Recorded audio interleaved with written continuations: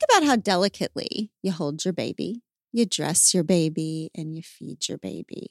We do that because they're adorable, of course, but also because their skin is delicate.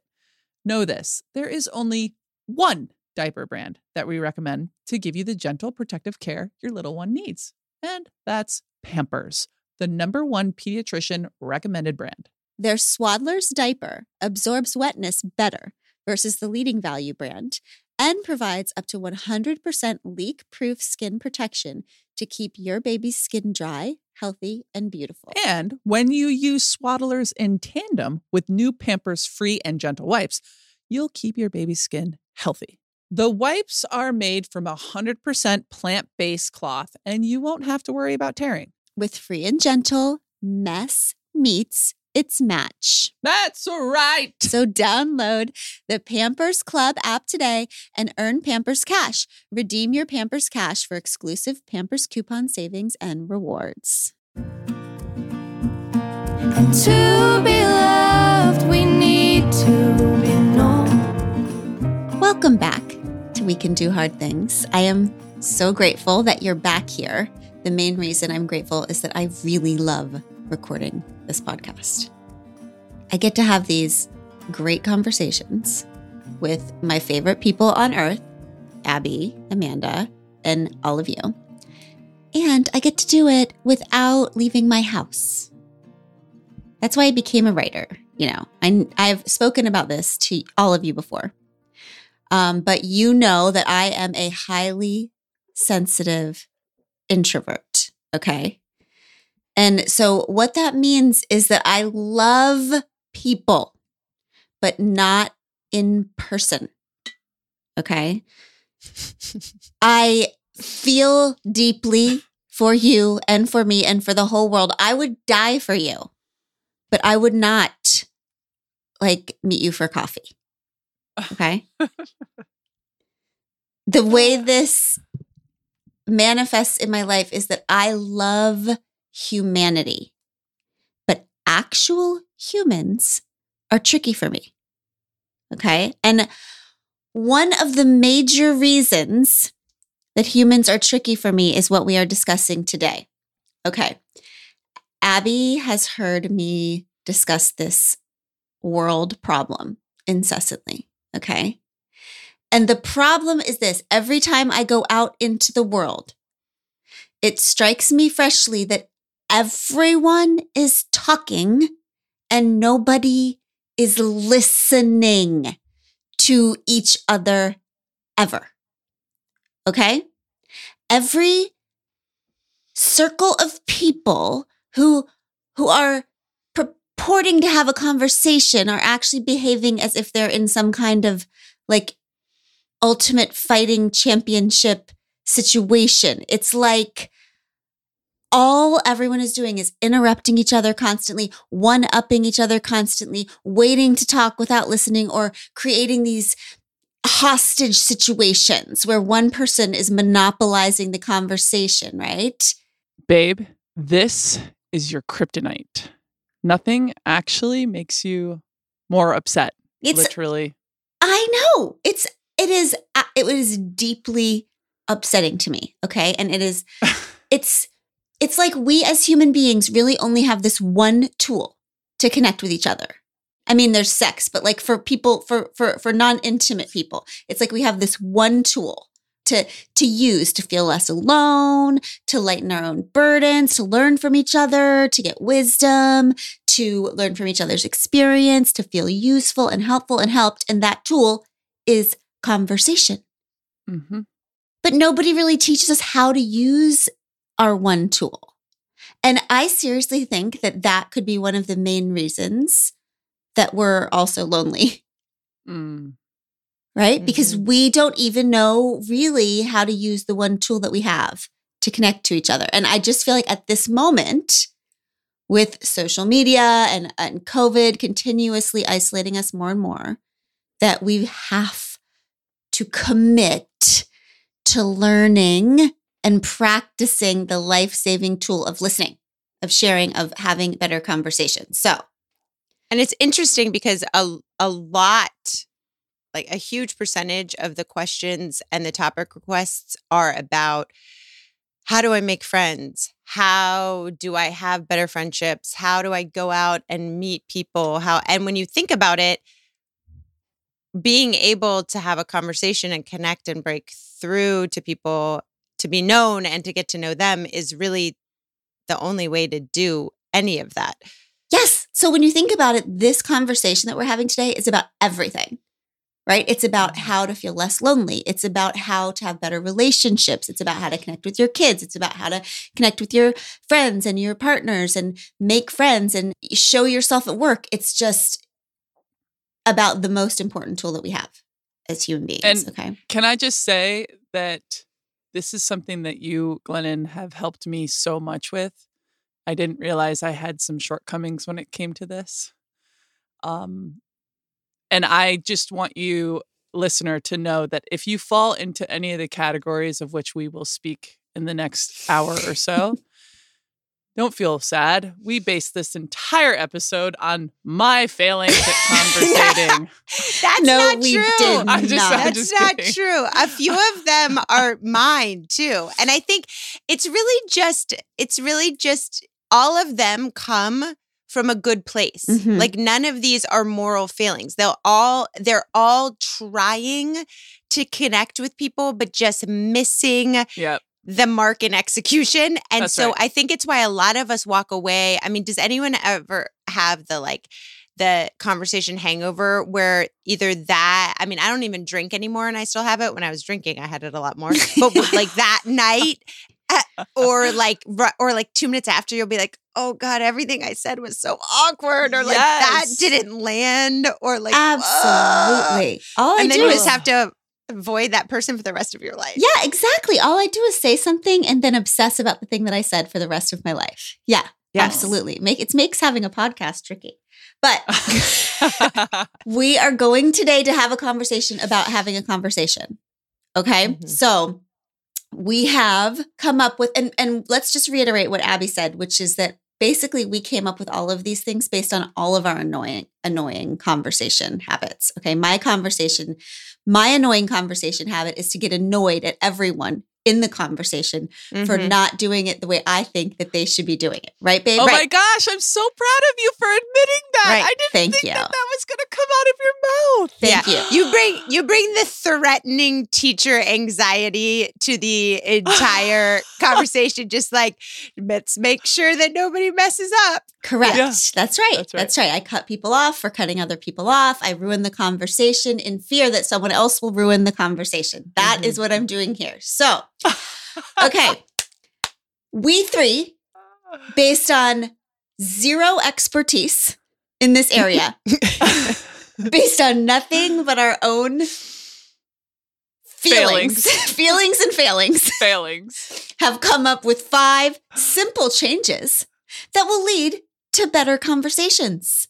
I know it might feel weird to have actual official suggestions or rules about having a conversation. It's going to feel restrictive and bossy to some people, but I would like to posit that in any sort of creative endeavor, structure liberates.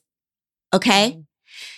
This is an idea I live by, that if I don't have certain structures within which to be creative, I do not feel safe enough to unleash myself. And I think that that is true in conversations. I think all the time about how AA and about how AA is the single longest running, most successful program of the world. Why do people keep coming back and back and back and back to this place? And I think it's because there is a structure that people adhere to, inside of which they actually get to tell the truth about their own lives and be vulnerable, because they know that other people have a structure with which to receive their stories. They know they're not going to get cut off. They know they're not going to get dismissed. They're not going to get belittled. They know that they are safe sharing themselves. And what people want more than anything is to be seen and understood and to feel less alone. And because there are guidelines around conversations, people can do it there. Mm-hmm. And it also allows you to be more of yourself. You know, when you think like, oh, you're following these rules, it means you're not being yourself. But I think you'll see as we talk through them that it's taking all these jobs that we thought were our jobs in a conversation and just removing them. So it's actually less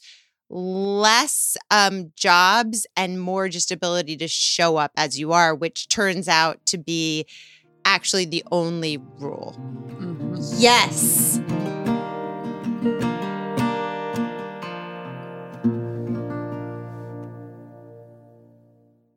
Okay, so you know I love good wordplay. And Third Love is crushing their wordplay here. When you have a bra that pinches or slips or just isn't comfortable at all, or is comfortable but isn't your style, you've got problems.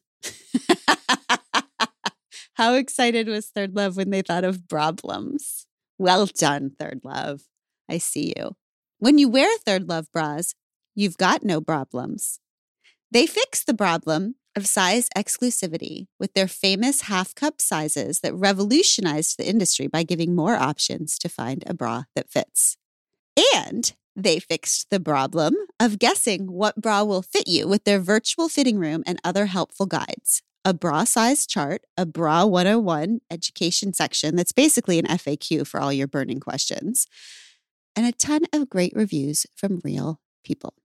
My sister just texted me 99 problems, but pinching isn't one. It's time to get your problem solved. Visit thirdlove.com and get $15 off your order with code podcast15. Okay, so can we talk about the first one, which is the thing that I just hate more than anything in the entire world? Yeah, I think it's safe to say this is going to be your ball to run down the field, Okay. Glennon. So go for it. All right. Interrupting. I do not know how to explain to you how upsetting this is to me. Abby knows. When I go out into the world a couple times a year and I stand in a circle of people who have an opportunity to share themselves and hear other people's stories where people are being brave and saying something that's important to them, and then somebody else is constantly cutting them off. Okay? It actually, I've told Abby, it feels violent to me. Okay? It feels like a battle. There is something about someone sharing something and another person cutting them off and interrupting them that feels so wrong and arrogant to me that I very often, Abby will know, I have to turn to the person and say, hold on, let her finish. Let him finish, which always creates another awkward moment that we have to get ourselves out of. Now, I know that there are a lot of people who get mad at me when I speak poorly of interrupting because they believe in interrupting. They call it, we'll put in the show notes, someone coined the term creative overlap. Thank you. Thank you. And that was a very good example of creative overlap because I was saying something, okay?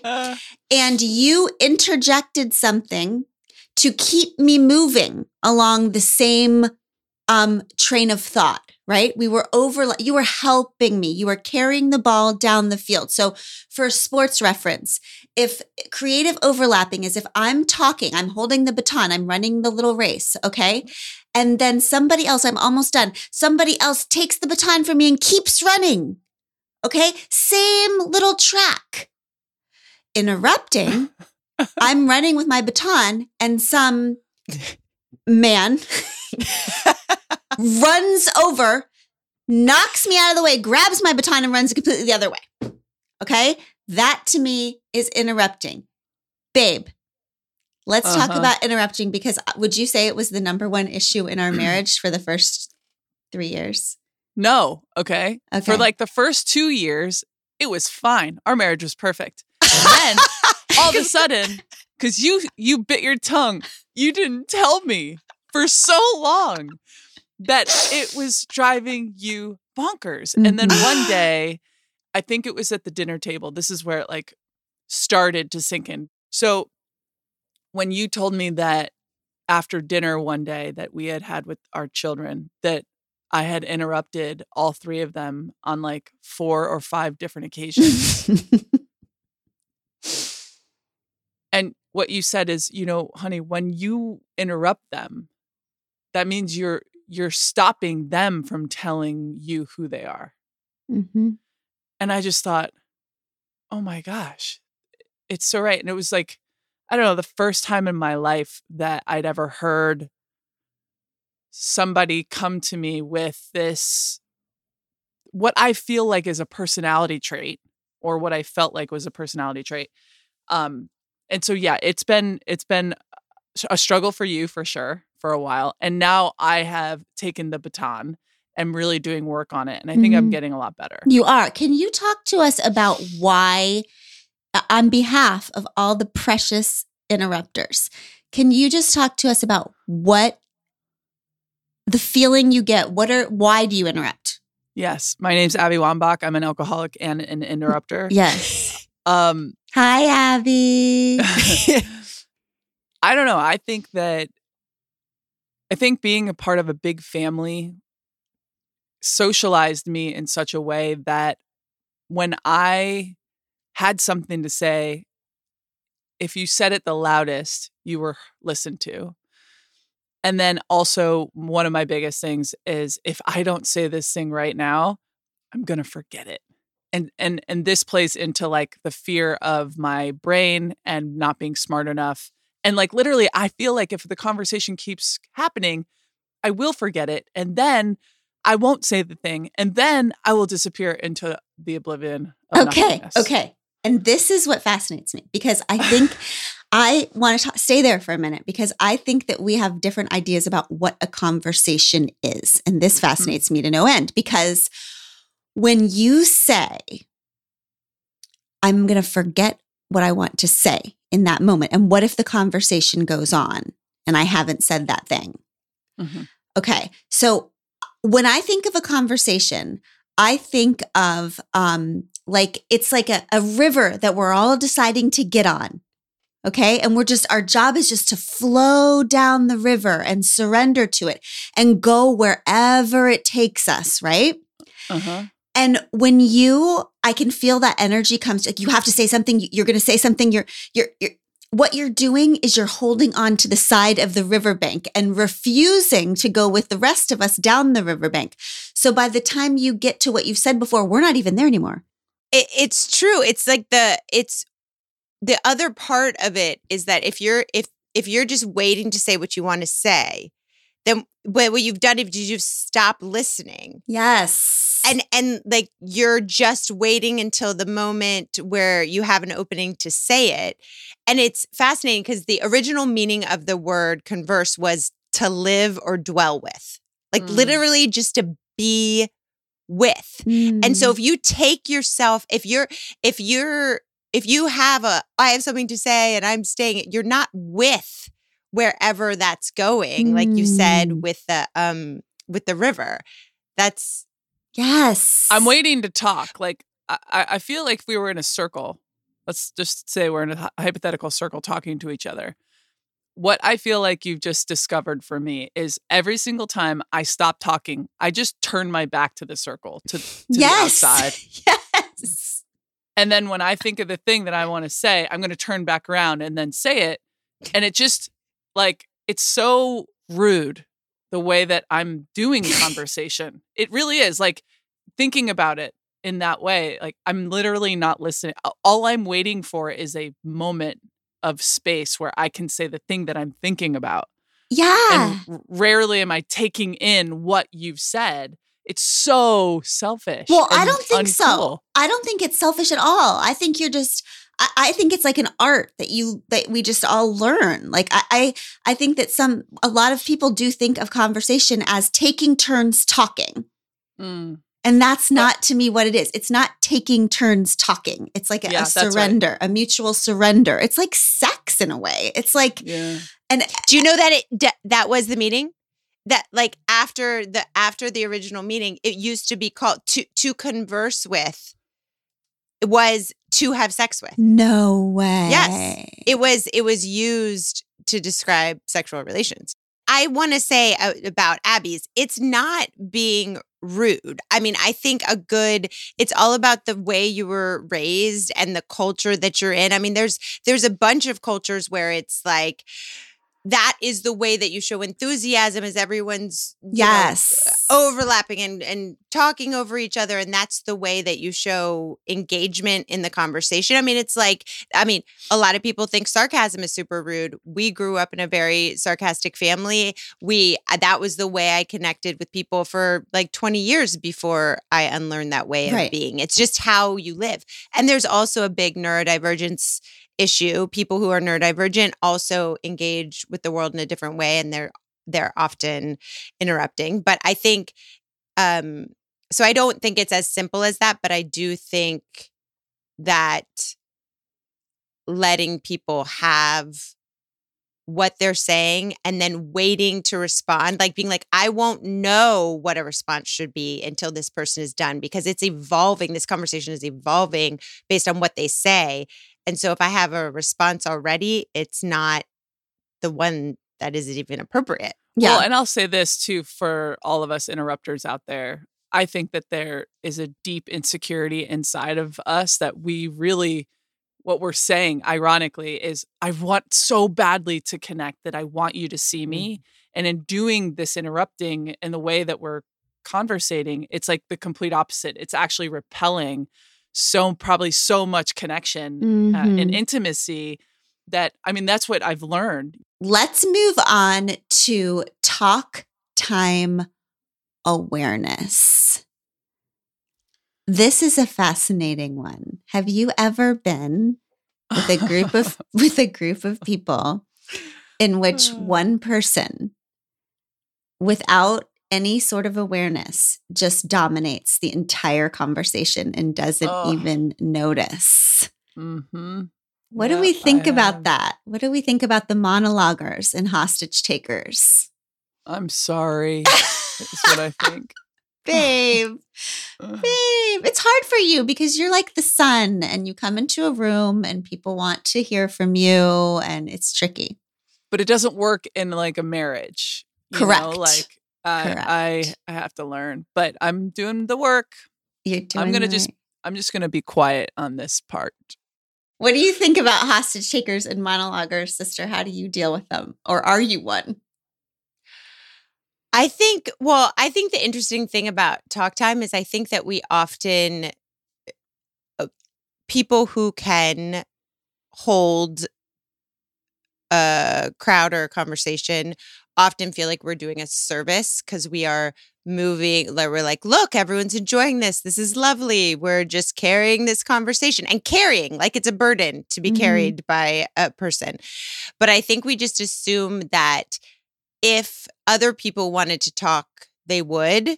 But I think what I have noticed is I have a few friends who are on the quieter side, and it's like, it's just they have a different barrier of entry to a conversation. So they may not jump in. Like, it's almost as if we view them as being too shy to speak, but maybe we're just too aggressive and keep speaking. So like if often they will have, just because they're not speaking doesn't mean they don't have something super valuable to say. So I think that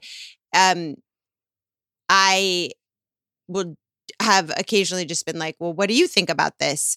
And then it turns out that that person had the most interesting thing to say about than anyone else who had been talking. So I just think it's interesting as like a practical point to notice, you know, who isn't talking, and is there a way that isn't putting them on the spot, but that just invites them in, because that just may be they may just need a little bit more prompting than the next person. And space. Like there's a lot of people who just need a second or a space in a conversation. And I think that so many of us are so uncomfortable with any lapse in conversation, right? Me. Yep. Right. Totally. that what would happen, so like giving an example, if we were with our family at the dinner table, if there was a second, Abby would maybe analyze that second and think, well, clearly nobody has anything to say, and jump in. And so what we used to talk about is like actually not giving a space. Every time you talk, you're taking that opportunity from somebody else, right?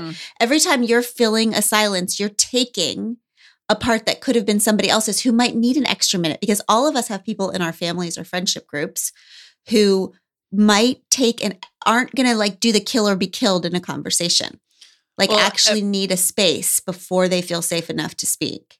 And might I add, I just think, I kind of spoke about this a little bit ago.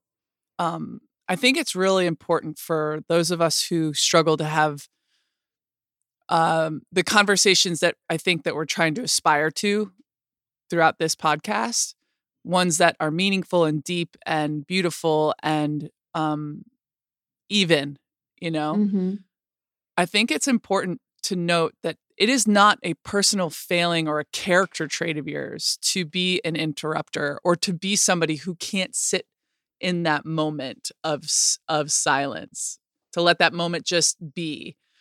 I came from a big family, whatever your circumstances, I don't think that we can attach morality to it. And I think that prevents us and keeps us in defensive mode when our partners bring this to us or our children bring this to us. And I think that it took me a long time to learn that lesson, Glennon, because for a long time I just thought, you're trying to change me. You're trying to change who I am, right? And this is just like a behavior that can be altered or like just changed slightly so that you can have a deeper and better experience with the people around you. Well, and it feels like when you're saying, who I am, it's like if you're having a conversation with anyone, then you are assuming a we, right? You have changed in a conversation, you've changed from 2 eyes or 3 eyes. And now we're this different entity that's a we.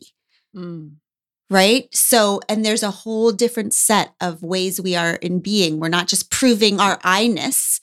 We are this new thing, this we thing, right? That's good. And I do think that because I'm extremely judgmental and the opposite of you in that way, I do think that there are moral issues involved. Like when you think about talk time, I mean, I told you guys this story recently. I did this, I was a diversity and inclusion speaker for queer during Pride Month for this group.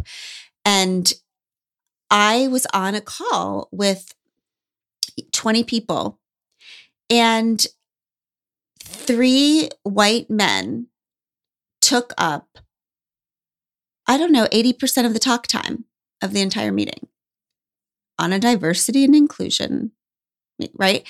And, there is a moral issue there. Right? It's like, it's talk time when we're all in the middle of a conversation. It's like 10 of us walk up and there's 10 slices of pizza and 3 of us feel entitled to take 8 of those slices of pizza for no reason.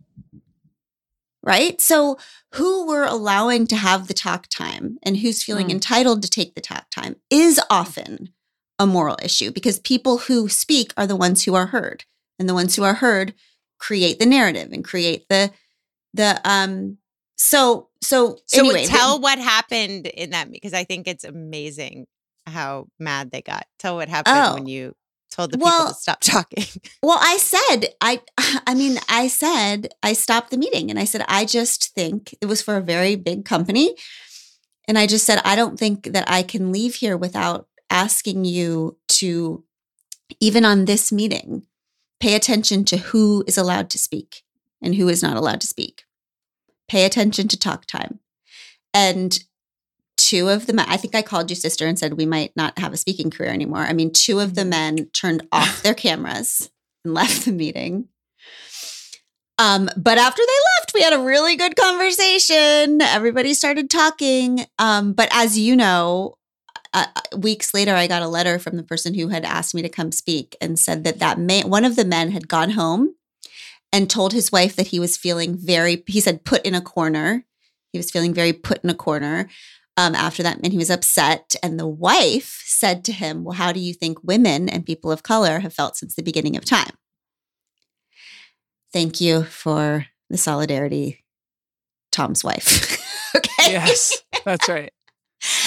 And the really cool thing is that actually that guy had a bit of an awakening and was working on some things and was reading and trying to alter his entitlement to talk time. Right? So there is some hope. But yeah.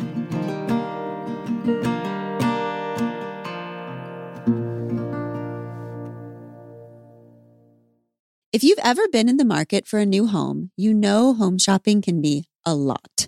There's so much you don't know and so much you need to know. I know I've been there before, and I feel like I'm always expected to know everything despite having all of these questions.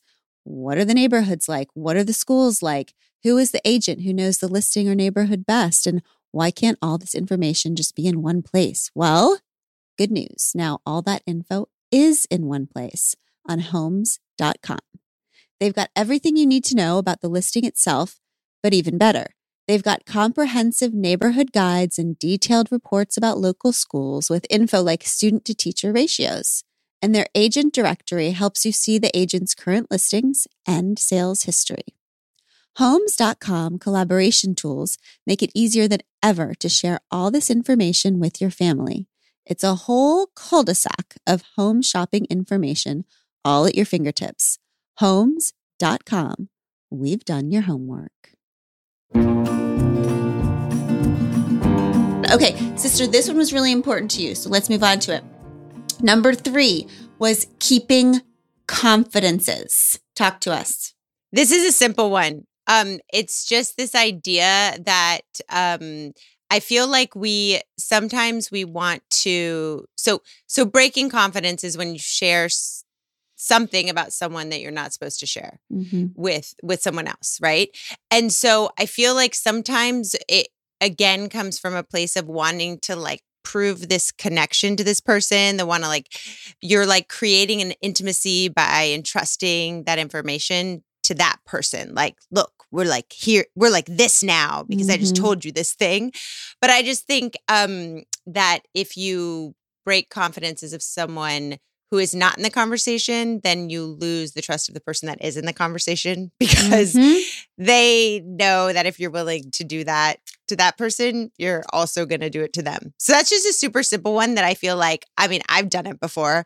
And I just feel like it always feels icky and just isn't a good way to establish. It's like a cheap way to establish a bond. It's actually counterproductive. Yeah, and it's not I a think real that we do bond. that.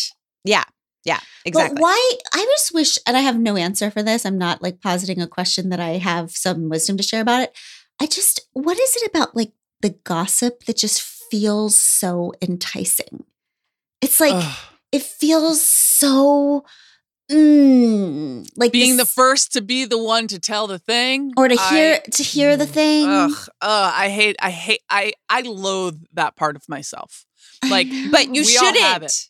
You shouldn't, because we all do have it. Like it is like an evolutionary thing. I mean, apparently, like the idea about gossip, which is just, I mean, gossip can be negative, it can be positive, or it can be neutral, right? It's really just sharing something about somebody else who isn't there.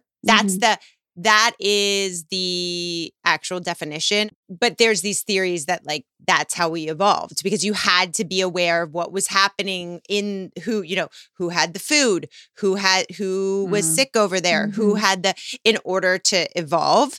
And so they've done studies, and like no one should be pretending to be holier than thou on this. It's like pretty much every single person does it. Right. And a lot of it is positive or neutral. A lot of it is like saying lovely things about somebody else, but I think it's just in the negative category, it's very clear that people distrust people who disclose that information. I do. So it's and it's just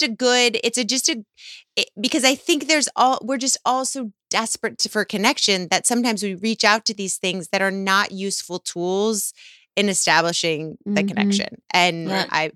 I've done it before. So I think it's just a good little Yeah. tidbit. Okay, this is a fascinating one that I love so much. This is the mountain that I love. Okay, so let's get into it. Number Okay. 4, know when to make it about you and when not to. Oh gosh. Okay, this is a self-study. So this is not about you, Abby. This is about me. So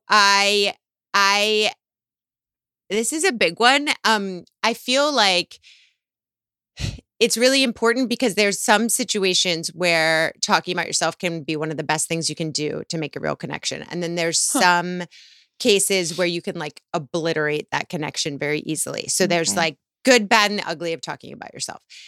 The fascinating thing is that on average, we all spend 60% of every conversation talking about ourselves. Oh my It's- gosh. It is just a thing that we do. And it's because talking about yourself activates the area of the brain that also lights up when you are taking drugs, Oh. when you are having sex, and when you're eating great food. No It is like- It gives you a way. neurological buzz to talk about yourself. This So makes there's such no sense. yes. So there's all the issue about morality and am I good or am I bad? It's horseshit. It's like that we are doing this for a good reason, right? Oh, okay. But there's a good way, and I used to never do this. So I used to be like, would never talk about stuff I was going through because I thought like it's my job to fix myself up. It's not my job to bring my problems to other people for fixing. And that it's actually self-disclosure increases social bonds and increases your personal health. So when you're in relationship with people and you're willing to share your vulnerabilities and your fears and your struggles and your joys and your hopes, good. Yes, keep doing that. That is a very good thing. And I think it takes courage to do that. A lot of people don't do it, but that if you have shallow relationships and you're not bringing your stuff to people, that could be a reason why. Interesting. And then there's the bad one. So this is when you're trying to connect with a person, like you said, Abby, like so hard. You're trying not to make them feel alone. And they're sharing some like deep hurt or grief or sadness with you. And so your effort is to say, like, they're talking about they lost a loved one or they're going through a divorce or something. And so you are like searching through your mental database, being like, what experience do I have or do I know of that connects in some tangential way to what you're saying? And so we say things like, that's exactly how I felt when my grandma died. Or my friend went through the same thing when she split up with her husband. Like you say the thing because you're like, look, I see you. But this is what is amazing. In our effort to say we see them, by drawing any kind of parallel to any experience that we have had or someone else has, we actually make them feel invisible. Oh. And this is because this idea of like sympathy versus empathy, that empathy is when you feel people's pain through their particular experience, Yes. right? Like not through yours, not through somebody that you know's. Like it's like it's this whole new way of looking at life that I had to learn the hard way, which is that like experiences are always particular, pain is always particular, and it's brand freaking new. It's like when someone tells you about their divorce, no divorce has ever happened before their divorce. Right. This is a brand new thing. And so it feels when you draw like to be empathetic, we have to understand how they really feel in particular, not in the abstract. And so when you lump them with other people, you're just minimizing and invalidating them. And so what that feels like in practice also is you tell me about your divorce, then I tell you, oh, well, that's what happened to me and blah, blah, blah. And then I'm talking about me. And like this person has disclosed this thing about themselves and we're not even on their thing anymore because I've diverted it back to me. And so instead of pulling the baton from their hand and talking about your thing, you could ask follow-up questions. But that is the hard thing. right? Like, and Yeah. also when you do feel like you have this like wealth of knowledge, like when you feel like you're like, oh my God, I have so much to offer. It's actually accepting that that offering isn't helpful, Mm-hmm. which is Right. odd. That's right. It's an That's odd right. feeling. You have to No. be like, I could offer you all of this, but in offering you all of this, I'd be defeating my own purpose. So That's instead, right. I have to just come as if I've never heard any of this before and ask you to tell me a little more. That's right. So let's move on to that. Okay. Yep. We're going to close with this number 5, which is ask better questions. If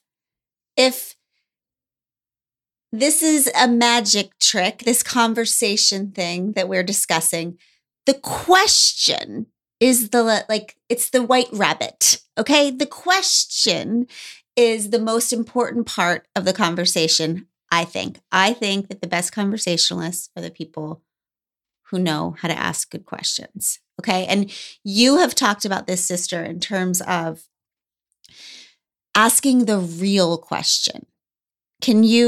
Or asking about the real thing. Can you talk about that? Yeah, I just think that sometimes the times where I'm just like go dead inside is when I'm surrounded by super intelligent, intriguing, fascinating women and we're talking about dumb shit. Yeah. Like we're not all like we all know your kid's going through that thing and your marriage is going through that thing and your parent is going through this horrible thing and we're not talking about any of it and it just feels like a giant waste of collective emotional intrigue. And so I just it doesn't always go well, but I've just tried to just ask the main thing. Like, I know you just went to go visit with your mom. Like, how'd that go? How'd that feel? You know, or what is, you know, how's it going with the school system? Did you ever get those reports back? Or just because I feel like we're all so lonely and we might as well be like addressing our highest emotional needs when we're together. Now I get that there's not always a place for that, but that generally has led to like really great conversations that we would never get around to having. It's never the time unless somebody asks the question. That's right. That's right. And another thing that I love so much about asking questions. You know, in our family, we do the thing where we have questions that we ask at dinner each night. Okay. And I'll tell you why we did that, because I found myself, you know, have very busy days. The kids go do all their stuff. We go do all their stuff. We would be wanting this like quality time, right? And we'd get to the table and I couldn't think of one freaking thing to say to these people. Like all I could think of was like, how is your day? And like the kids would say fine. And I could think of I look at them like I know they're treasure chests of treasures and I cannot think of one damn thing to elicit any of the treasures that they have inside of themselves. I was too tired, lack of creativity, whatever. So I went to this friend's house at one point and years ago, and she has this rule where when people come over for dinner, they choose a question. And it's like a big ended question, like what's one great regret in your life? Or like if you could travel one place, or who's the loneliest friend you have in your life and why? Just like big questions. And each person goes around and answers. Now, it's awesome because you get things out of people that you didn't know. You get to you leave tables, you leave conversations knowing the people who came into the conversation better than you did when they sat down. And I don't know what is a better reason for time together, right? You also, as a result, know yourself better, right? And you feel less alone and less weird because you realize that we've all got this weird stuff inside of ourselves. But number 2, in every family, in every, a group of friends, there are always people who won't fight the conversation battle, who have just as many gems inside of them, who have just as many beautiful ideas and challenges and problems and burdens and stuff to share, but will not pick up a sword and fight the thing where, the 3 people who are always like, jumping over each other to talk. They won't do it. But when you ask a question that everybody gets to answer, you make sure that even those beautiful people who won't fight for it get the time to share themselves. So it's an good. equalizer, right? Yeah, and it I think curbs some of the folks who might have a little bit of social anxiety as well in terms of having conversation, because it's not easy. Obviously, like I suck at having conversation, but there are also people on the other side who are as anxious to even enter into a That's right. conversation. So the structure of it also is liberating. So that's something that's just an awesome, I just love it so much. I love it when I'm at a table and somebody pulls out a question. It just makes me feel like we're going to get to everybody and nobody's going to be allowed to cut each other off. And we're going to hear from everyone and we're going to talk about real things. It makes me so excited. Tell the folks what our kids' friends think about it. Oh, well, we thought that, everyone is going to love us the most because we make everyone eat dinner with us and all of our kids have to sit down with us. And we just thought we were like the favorite family. And what Tish's friend said, are we doing the question thing? And Tish was like, yeah, we always do. And she rolled her eyes or something. And Tish was like, what? And she goes, your family's intense, man. We're like so proud of ourselves. Like these kids are going to go back to their families and like be like, wow, they have amazing conversations for dinner. But nope, lo and behold, we are the weird family that has intense conversations over dinner. I know. So anyway, it's not foolproof.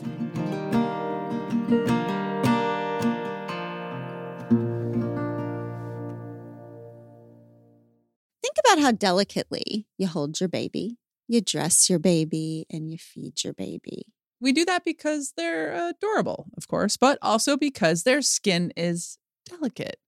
Know this, there is only one diaper brand that we recommend to give you the gentle protective care your little one needs. And that's Pampers, the #1 pediatrician recommended brand. Their Swaddler's diaper absorbs wetness better versus the leading value brand and provides up to 100% leak-proof skin protection to keep your baby's skin dry, healthy, and beautiful. And when you use Swaddlers in tandem with new Pampers Free and Gentle wipes, you'll keep your baby's skin healthy. The wipes are made from 100% plant-based cloth, and you won't have to worry about tearing. With Free and Gentle, mess meets its match. That's right. So download the Pampers Club app today and earn Pampers Cash. Redeem your Pampers Cash for exclusive Pampers coupon savings and rewards.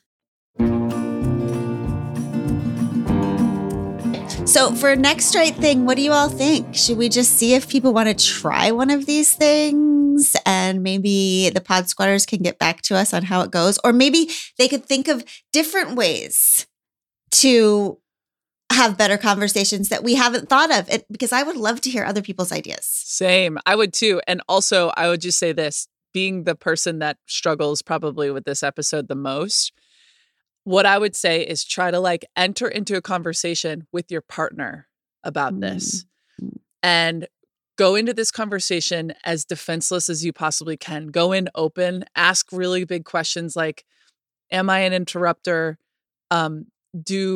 Do I talk about myself a lot? Things like this that can actually help you get closer to maybe your partner. Because I know that for a long time, it took me a while to like lower my defenses to getting really honest, to want to actually do the work to be better at this. Amanda, do you have anything to say before we sign off?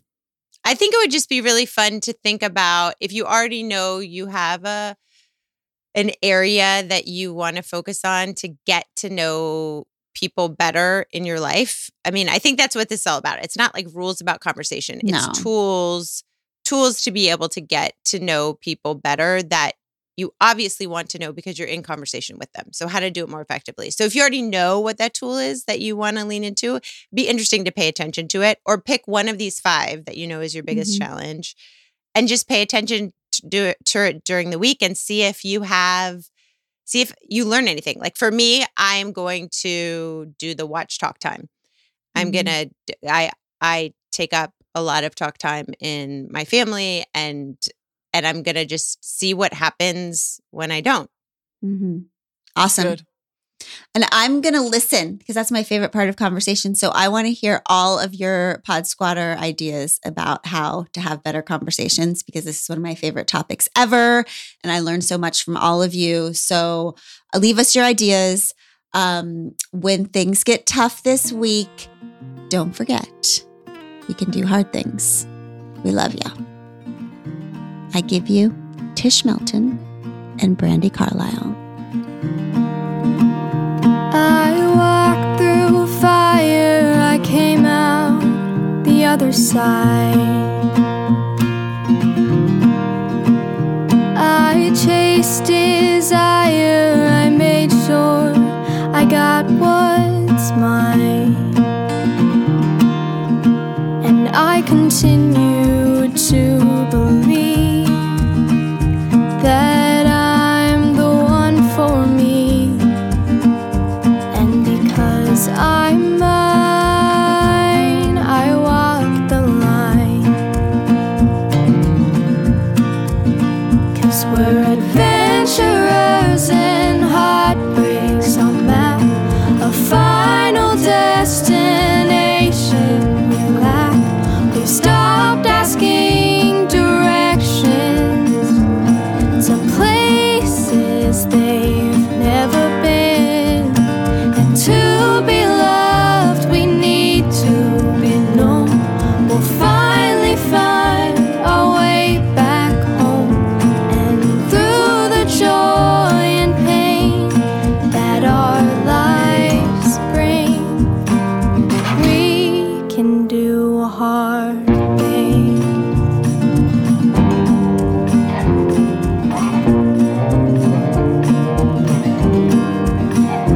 I hit rock bottom, it felt like a brand new start. I'm not the problem, sometimes things fall apart. And I continue to believe the best people are free. And it took some time, but I'm finally fine. 'Cause we're adventurers and heartbreaks on map, a final destination we lack. We've stopped asking directions to places they've never been. And to be loved, we need to be known. We'll finally find our way back home. And through the joy and pain that our lives bring, we can do hard things.